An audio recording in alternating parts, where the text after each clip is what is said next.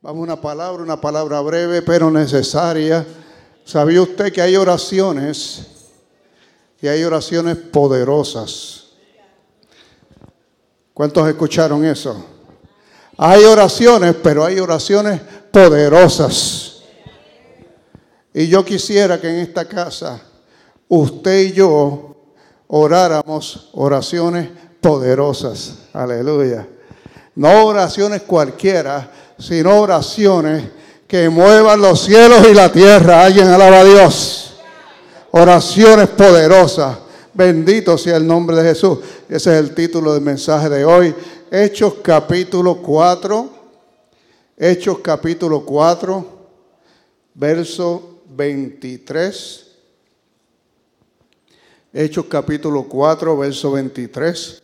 Vamos a la palabra. La palabra de Dios es vida, es eficaz y más cortante que espada de doble filo y penetra hasta lo profundo, hermano.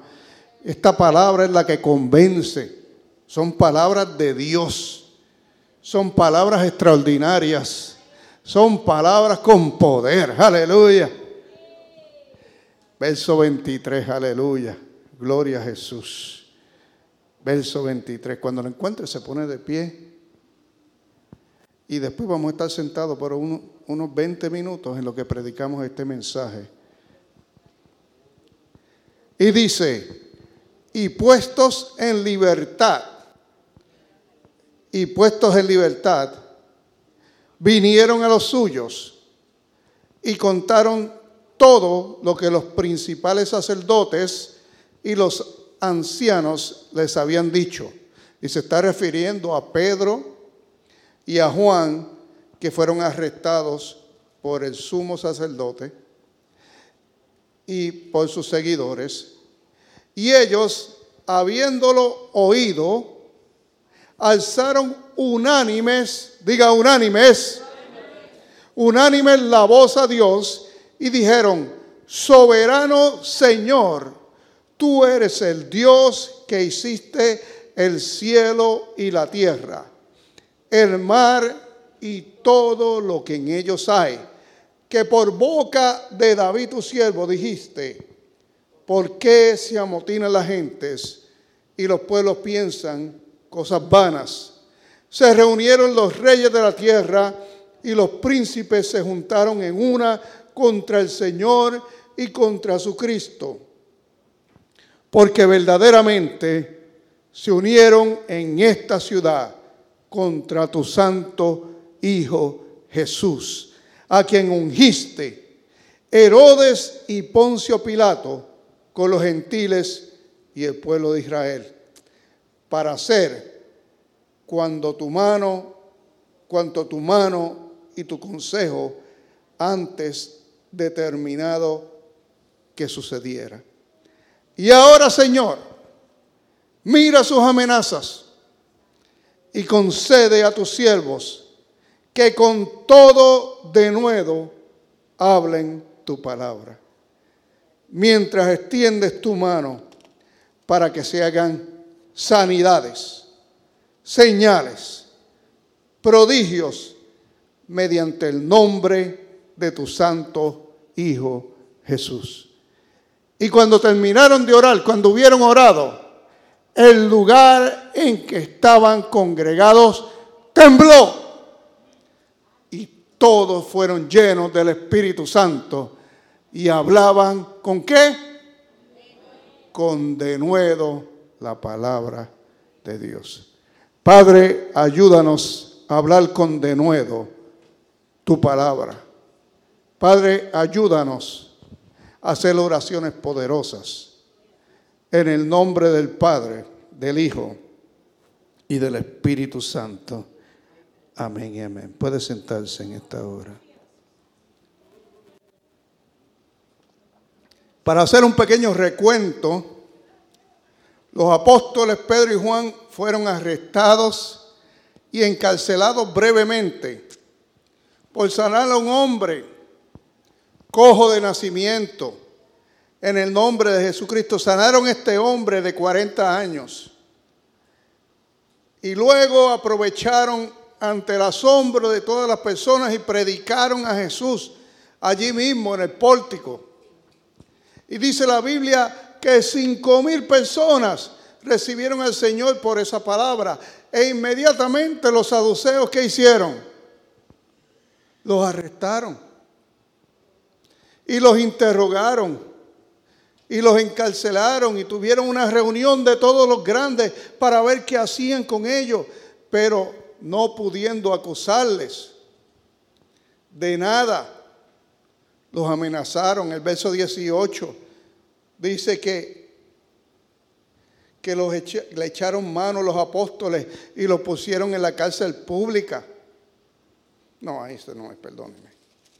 El verso 18 dice, y llamándoles, les intimaron en ninguna manera hablasen ni enseñasen en el nombre de Jesús. Los amenazaron y luego los pusieron en libertad. Y cuando los ponen en libertad, lo primero que ellos hacen no es esconderse. No es decir, no voy a hablar más de Cristo porque ya me metieron preso. No es decir, bueno, no me voy a meter más en problemas porque el ser cristiano es algo muy terrible. En una ocasión, una hermana que estaba en el grupo de intercesión me dijo, pastor, desde que estoy en ese grupo de oración, me están sucediendo muchas cosas malas. Yo mejor le pido que me saque del grupo.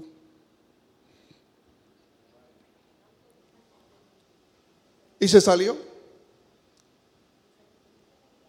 Pero según el enemigo puede atacar, nosotros también podemos atacar a alguien, alaba a Dios. Porque las armas de nuestra milicia son espirituales, dice la Biblia. Son poderosas en Cristo Jesús para derribar fortalezas. Y toda fortaleza que levante el enemigo, usted y yo la podemos derribar en el nombre de Jesús. Alguien diga amén. Nuestras oraciones pueden ser poderosas. Si usted y yo entendemos la palabra de Dios, si usted y yo usamos la palabra de Dios, nuestras oraciones pueden ser poderosas. Si usted y yo nos guardamos para Dios, nuestras oraciones pueden ser poderosas. Y estos hermanos fueron allá con el grupo de los cristianos, contentos de que habían sido tenidos por sufrir por el nombre de Jesús. Y contaron todas las cosas que habían sucedido. No perdieron tiempo. Testificaron inmediatamente en la iglesia. Usted ve cómo es importante usted testificar. Porque cuando algo grande pasa de Dios, usted tiene que hablar de eso algo, porque eso va a hacer que la fe de los demás crezca. Pero si usted dice, bueno, voy a esperar hasta dentro de 2 meses, porque en 2 meses se alinean todos los 9 planetas y entonces es el momento perfecto para yo testificar, yo le garantizo que en 2 meses se le va a olvidar. Esto hay que hacerlo rápido. Eso es como cuando el Señor dice, mira el hermano que está a tu lado, dale $20. Usted no puede decir, bueno, Señor, deja que cobre de aquí a 15 días, porque no espere. Hágalo hoy, porque esa es una bendición de hoy. Alguien dice amén. Es hoy. Hay puertas que se abren y se cierran inmediatamente. Y estos hermanos llegaron testificando, llenos del poder de Dios. Pero lo maravilloso es que juntos, después de testificar, han hecho una de las oraciones más poderosas de toda la Biblia.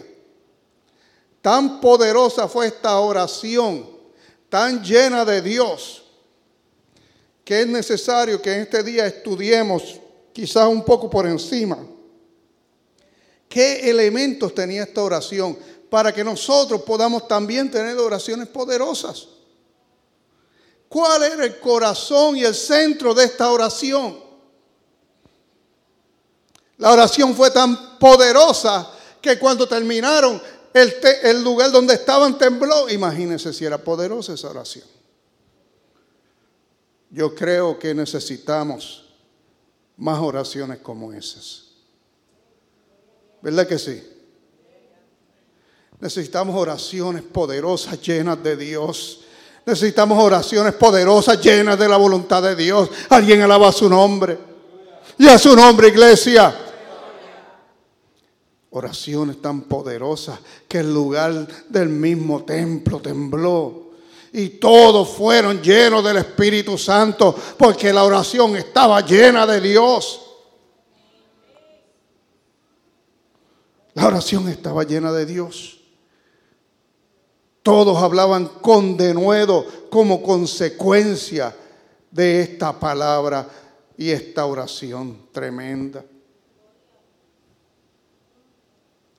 Una de las cosas que esta oración nos enseña es que nuestras oraciones no pueden ser con egoísmo.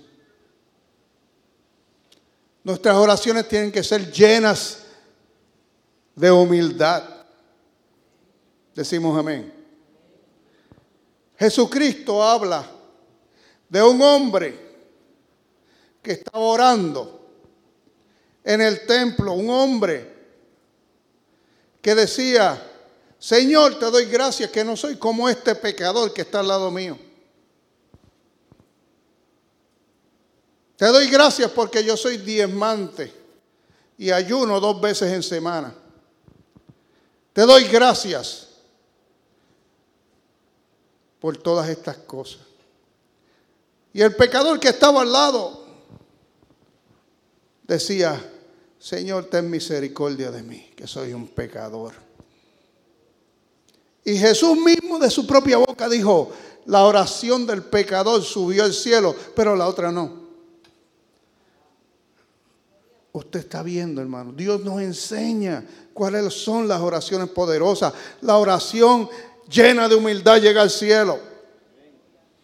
Tenemos que tener cuidado con nuestras oraciones.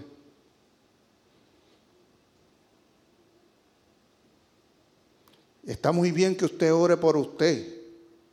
Está muy bien que usted ore por su familia. Pero no puede ser exclusivamente 100% por usted y por su familia. ¿Estamos de acuerdo? Usted, sí, ore por usted. Yo le pido a Dios que nos bendiga todo el tiempo. Pero también hay que orar por otra gente. Hay que interceder. Hay que orar por la iglesia. Hay que orar para que sucedan cosas maravillosas en el templo. Necesitamos oraciones poderosas. El creyente necesita ser parte de todas estas cosas. Estos creyentes de este tiempo sabían que las autoridades no estaban a favor de la iglesia cristiana. Usted y yo sabemos que el gobierno no está a favor de la iglesia cristiana, ¿verdad que sí? Usted y yo lo sabemos. O sea, toda la basura que sale del infierno, el gobierno está a favor. Pero lo que es de la iglesia, como que no. Entonces, nosotros necesitamos el favor de Dios. Necesitamos que Dios nos ayude. Necesitamos que Dios meta su mano como hizo con la iglesia primitiva. Ellos no quitaron los ojos de Cristo. Ellos sabían que los religiosos estaban en contra de ellos. Ellos sabían que Herodes, el rey, estaba en contra de ellos. Ellos sabían que Pilato, el otro que estaba a cargo, estaba en contra de ellos. Sin embargo, ellos dijeron: ay, no, todos están en contra de nosotros, no vamos a poder predicar. No, ellos dijeron: nosotros tenemos un Dios que es más grande. De igual forma, usted y yo tenemos un Dios más grande, un Dios más poderoso que nos va a ayudar para nosotros hacer oraciones poderosas y para que la causa del reino de Dios siga adelante. Alguien diga amén. No podemos quitar los ojos de Dios. No importa lo que suceda, los ojos tienen que estar puestos en Cristo Jesús. No importa lo que suceda. Si usted está mirando, Dios se está metiendo. Lo que era imposible que eliminaran la ley del aborto federal, Dios lo ha hecho sin la ayuda del gobierno. Dios lo ha hecho, hermano. Yo jamás pensé que eso iba a suceder. Habrá algo imposible para Dios. Están pasando cosas, hermano, porque Dios está haciendo cosas. Dios es poderoso y tiene la última palabra. Diga amén en esta hora, aleluya. Dios es bueno, Él ama a los bebés indefensos, aleluya, y también nos ama a nosotros.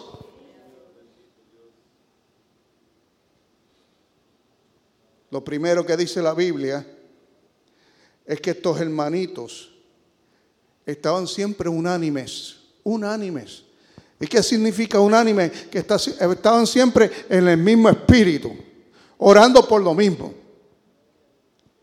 Y la oración que ellos hicieron, oración poderosa, fue una oración unánime. Todos estaban de acuerdo. Todos estaban de acuerdo. En la oración en grupo siempre tenemos que estar de acuerdo. Y aquí voy a una enseñanza que también a mí me la enseñaron, déjeme decir. Porque muchas veces oramos en grupo y muchas veces oramos individual. Pero cuando oramos en grupo, tenemos que estar de acuerdo.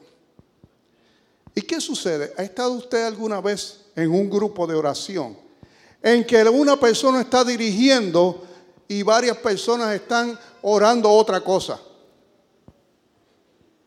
¿Le ha pasado a usted? Uno está orando por él y el otro está orando por los niños de África y yo no sé qué. Uno está orando por la iglesia y otro está orando yo no sé, porque lo que sea. ¿Y sabe qué? Está mal. Está totalmente mal que una persona dirija y las demás estén orando por lo que les da la gana. Cuando uno dirige, los demás lo único que pueden decir es amén. Así se los digo, hermano. Porque si no, no estamos en unanimidad. Si no, no estamos en unanimidad. Tenemos que, si alguien decimos, el hermano Carlos va a dirigir, pues nosotros lo oímos y decimos, amén, amén, hermano, amén, hermano, gloria a Dios, siga ahí. Pero si empezamos cada cual por nuestro lado, es un desorden. Y no es una oración unánime, piénselo, pero es la realidad. Las oraciones tienen que ser unánimes. Vemos que esta oración, ellos estaban en la misma línea. Hablaron una palabra y todos dijeron amén. Y Dios se agradó con eso. Pero cuando estamos individuales, cuando estamos orando en nuestro cuarto de oración, nuestra oración tiene que ser unánime con el Espíritu Santo. Busque Primera de Juan, capítulo 5. Primera de Juan, capítulo 5, verso 14. First John, chapter 5, verse 14 and 15. Y esta es la confianza que tenemos en Dios, que si pedimos alguna cosa conforme a su voluntad, Él nos oye. Ponga el siguiente. Y sabemos que Él nos oye en cualquier cosa que pidamos. Sabemos que tenemos las peticiones que le hayamos hecho. ¿Cuál es la unanimidad? Que usted va a pedir en línea con lo que el Espíritu Santo le ha mostrado, con lo que el Espíritu Santo quiere. Si el Espíritu le ha dicho que ore por su iglesia Senda de Amor, usted está orando en línea con lo que el Espíritu quiere. Si el Espíritu le está mostrando o le está inquietando que ore por algún hermano o hermana o alguna familia de la iglesia, usted está orando en línea con lo que el Espíritu quiere. Estamos comprendiendo hasta ahora. Es una oración unánime con el Espíritu Santo. Estas son oraciones que el Espíritu escucha y son oraciones que pueden ser poderosas. Vemos que Dios dice que Él escucha esas peticiones y también las contesta. Examinando esta oración que hicieron ellos, una oración poderosísima, vemos que ellos comienzan alabando a Dios. Alabando a Dios. ¿Y qué forma más extraordinaria de comenzar una oración? Soberano Dios, decían ellos. Alabando al Señor de forma extraordinaria. Soberano Señor, tú eres el Dios que hiciste el cielo y la tierra, el mar y todo lo que en ellos hay. Nuestra oración, para que sea poderosa, tiene que tener alabanza. Tiene que tener esa reverencia de cuando usted va a alabar y a bendecir a Dios. Usted no está mandando a comprar una comida o usted no está mandando a pedir un encargo al cielo. Usted está alabando al Rey de Reyes. Uno va con respeto y reverencia. Decimos amén, iglesia. Usted no va como, dame porque yo soy tu hijo. No. Usted va, Padre, yo te amo. Tú eres el creador, tú me has dado tanto. Tú me has bendecido tanto. Tú eres extraordinario. Estos dones que tengo me los has dado tú, Señor. Todo lo que tengo, todo lo que soy, es debido a ti, Señor. Estos hijos preciosos que tengo me los diste tú, Señor. Yo te pido en el nombre de Jesucristo que me des tu ayuda en esta situación, si es tu voluntad. Usted ve esa oración, alabando a Dios, humilde delante de su presencia, no exigiendo porque no tenemos la capacidad para exigir, hermano. El que exige es porque ha ganado algo y usted y yo no hemos ganado nada. Todo Dios nos lo ha dado. Todo Dios nos lo ha regalado. Se lo digo con toda honestidad. El cielo, regalo de Dios. Las bendiciones, regalo de Dios. Todo Él nos los da. No podemos decir, no, porque yo que, Señor, yo que te he servido tantos años. No. Humildemente. Humildemente le pedimos a Dios con alabanza. Pues es tan fácil cuando usted se acostumbra a alabar a Dios, el seguirle alabando. ¿Verdad que sí? Padre, maravilloso. Gracias por el día de ayer. El día de ayer fue maravilloso gracias a ti. Gracias, Señor, porque mire, usted ha sido tan y tan bueno. El día de ayer me encontré con unos hermanos de la iglesia y me alegró tanto mi existencia. Yo te doy gracias por ello. En el día de ayer tú nos cuidaste, Señor. Tantos accidentes en la calle y tú estuviste con nosotros, Padre, gracias. En el día de ayer, Padre, tú eres tan bueno que fui a Walmart y para mi sorpresa vendían pan sobao. Gracias, Padre, aleluya. Gracias, Dios mío. Agradecido, ¿usted está viendo, hermano? Agradecido. Gracias, Padre, porque fui a tal sitio y tú me abriste puerta, Padre. Tú eres maravilloso. Y usted va creando una relación de gratitud y agradecimiento con Dios. Porque según usted crea relaciones con los humanos, más importante crearla con Dios. No presentarse delante de Él solo cuando necesito. Como hay gente, lamentablemente hay que decirlo, hay gente que solo viene a la iglesia cuando está en crisis. Es como cuando los carros se dañan, que solo van al mecánico cuando están dañados, esbielados, ¿verdad? No, esto no es un taller de mecánica, esto es un lugar espiritual, alguien alaba al Señor. Usted busque de Dios todo el tiempo, alabamos su nombre. Por lo tanto, nuestra oración tiene que ser unánime. Y también tiene que venir con ¿qué más? Con alabanza, gracias. Pero también usted tiene que orar con entendimiento. Esa es la número 3. Tiene que orar con entendimiento. Nuestras oraciones tienen que reconocer la realidad, pero a la misma vez confiar en un Dios poderoso. ¿Por qué? Porque la oración de ellos reconocía que los gobernantes y los religiosos estaban en contra de ellos y estuvieron en contra de Cristo. Sin embargo, sabiamente reconocieron que todo era plan de Dios para glorificarse. Reconocieron que Dios seguía en control. Reconocieron que Dios es poderoso a pesar de lo que haga el hombre. Orando con entendimiento, usted puede reconocer que no tiene las cualidades para lograr algo, pero reconocer también que Dios es su ayuda. Alguien dice amén.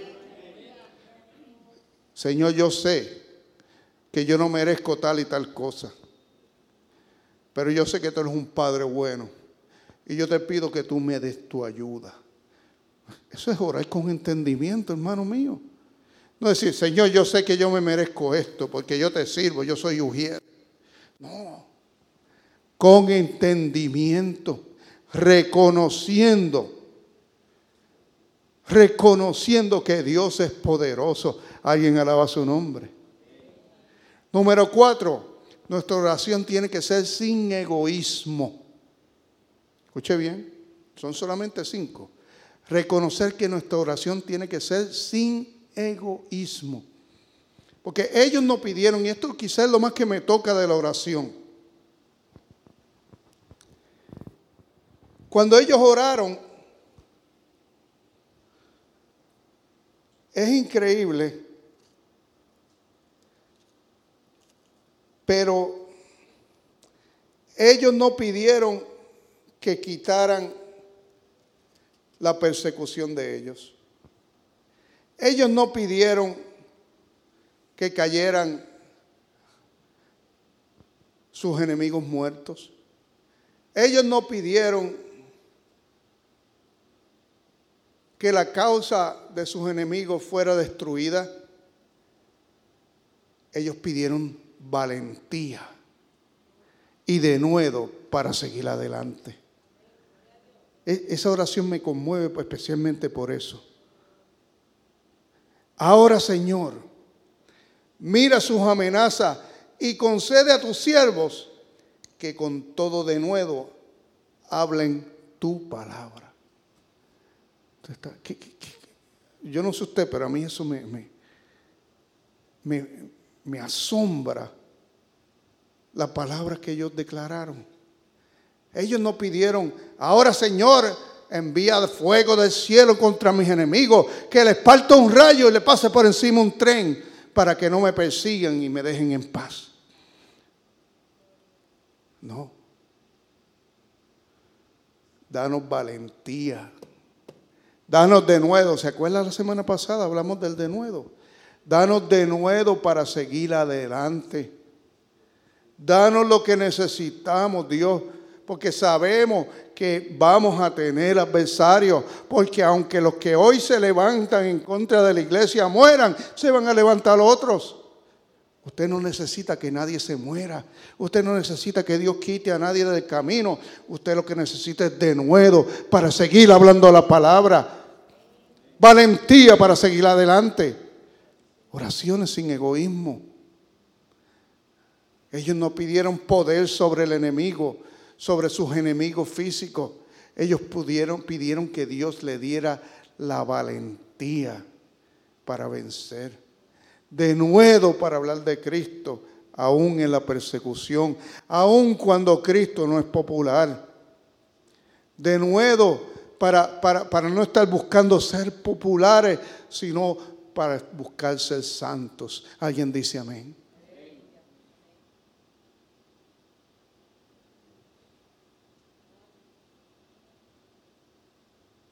Tenemos que seguir buscando eso, hermanos. Seguir buscando la santidad, sin la cual dice la Biblia no veremos al Señor. Tenemos que seguir buscando lo que es de arriba y no lo que es de abajo. Por último, esta oración nos enseña que la iglesia, cada uno de nosotros debe pedir poder para que cosas sucedan en la iglesia.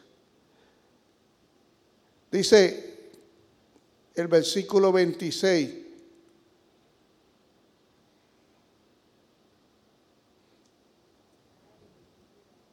Perdón, 28. 29. Y ahora, Señor, mira sus amenazas y concede a tus siervos que con todo de nuevo hablen tu palabra mientras extiendes tu mano para que se hagan sanidades y señales y prodigios mediante el nombre de Jesucristo. Hace falta poder. ¿Cuántas veces usted ha orado para que haya poder en la iglesia? ¿Cuántas veces usted ha orado para que haya milagros en la iglesia? Esa es una oración que no se está haciendo, hermano. Entonces, cuando no ocurren milagros ni poder, ¿de quién es la culpa? ¿Ah? Es necesario, hay ejemplo bíblico, que usted y yo nos pongamos de acuerdo para que oremos por milagros en esta casa. ¿Alguien dice amén? Tiene que haber milagros, pero todos tenemos que orar por ellos. Yo digo, diariamente yo oro por milagros en tu vida, en mi vida, en el altar, en esta iglesia. Milagros, señales, maravillas, prodigios, para que ocurran. Pero si todos nos unimos, si todos unimos, van a suceder con más frecuencia. Alabamos su nombre, iglesia. Oremos para que las señales acompañen lo que sucede en la iglesia. Pida poder. Pida poder. Yo no sé usted si usted tiene hambre del poder de Dios, pero yo tengo hambre del poder de Dios. Queremos ver milagros, aleluya. Queremos ver maravillas. Queremos ver señales. Queremos ver avivamiento. ¿Cuántos quieren ver avivamiento? Aleluya. Queremos ver avivamiento. Pero el avivamiento tiene que venir con la oración unánime. Tenemos que estar de acuerdo, iglesia. Y Dios, que es poderoso, no mira las cantidades. Dios mira los corazones. Dios mira los corazones. Nos podremos poner de acuerdo en estas cosas. Si nos pudiéramos poner de acuerdo, yo le pido que se ponga de pie en esta hora. Vamos a orar. Vamos a pedirle a Dios unanimidad. Unanimidad. Para que en la iglesia no sea lo mismo de siempre, hermano, sino que vengamos con la expectativa de milagros, señales, maravillas y prodigios. Señor, estamos de acuerdo. Estamos unánimes en esta hora, pidiéndote que en esta casa, en Senda de Amor Atlanta, cada domingo sea expectante de cosas nuevas de tu parte. Seamos expectantes de avivamiento, seamos expectantes de milagros en esta casa, señales, maravillas, prodigios de todo tipo, Señor. Te pedimos en el nombre poderoso de Jesucristo que tú derrames de tu poder en este lugar. Que te glorifique, Señor, porque tenemos hambre y sed de ti, Señor, aleluya. No queremos hacer algo por los religiosos, sino queremos el poder, Señor. Queremos que la casa tiemble, Señor, ante tu presencia, Dios. Y nos ponemos de acuerdo en esta hora, Señor. Y queremos que nos llenes de tu espíritu, aleluya. Llénanos, papá, de tu espíritu. Te anhelamos, Padre. Te anhelamos. Diga que te anhelamos, Señor. Te anhelamos, Dios. Llénanos de tu espíritu, Padre. Llénanos del denuedo para hablar de ti, Señor. Llénanos de tu palabra, Padre. Llénanos de tu espíritu. Llénanos, cúbrenos. Derrama tu espíritu sobre esta iglesia, Dios. Ven, ven, ven, Espíritu Divino, aleluya. Glorifícate. Señales, maravillas, prodigios. ¡Ay, santo, aleluya! En el nombre poderoso de Jesucristo. Porque tú eres el Señor. Porque yo sé que tú quieres, Dios. Y a veces somos nosotros los que detenemos lo que tú quieres hacer. Pero Dios, en esta hora nos ponemos de acuerdo, unánimes, sin orgullo, alabando tu santo nombre, reconociendo que tú eres el santo, el poderoso, el maravilloso, el extraordinario Dios. Reconociendo que nosotros no podemos, pero reconociendo que tú puedes hacerlo todo. Que nada te limita, Dios, en esta hora. Extiende tu mano, Espíritu Santo. Ay, santo. Y haz maravillas en medio nuestro. Haz señales en medio nuestro. Prospera a tu pueblo. Bendice a tu pueblo. Glorifícate en tu pueblo. En el nombre del Padre, del Hijo y del Espíritu Santo. Te damos gracias. Te damos gracias. Te damos gracias. Aleluya. Dele gracias a Dios. Dele gracias y palmas a Dios. Seré bueno. Dele gracias y palmas. Aleluya.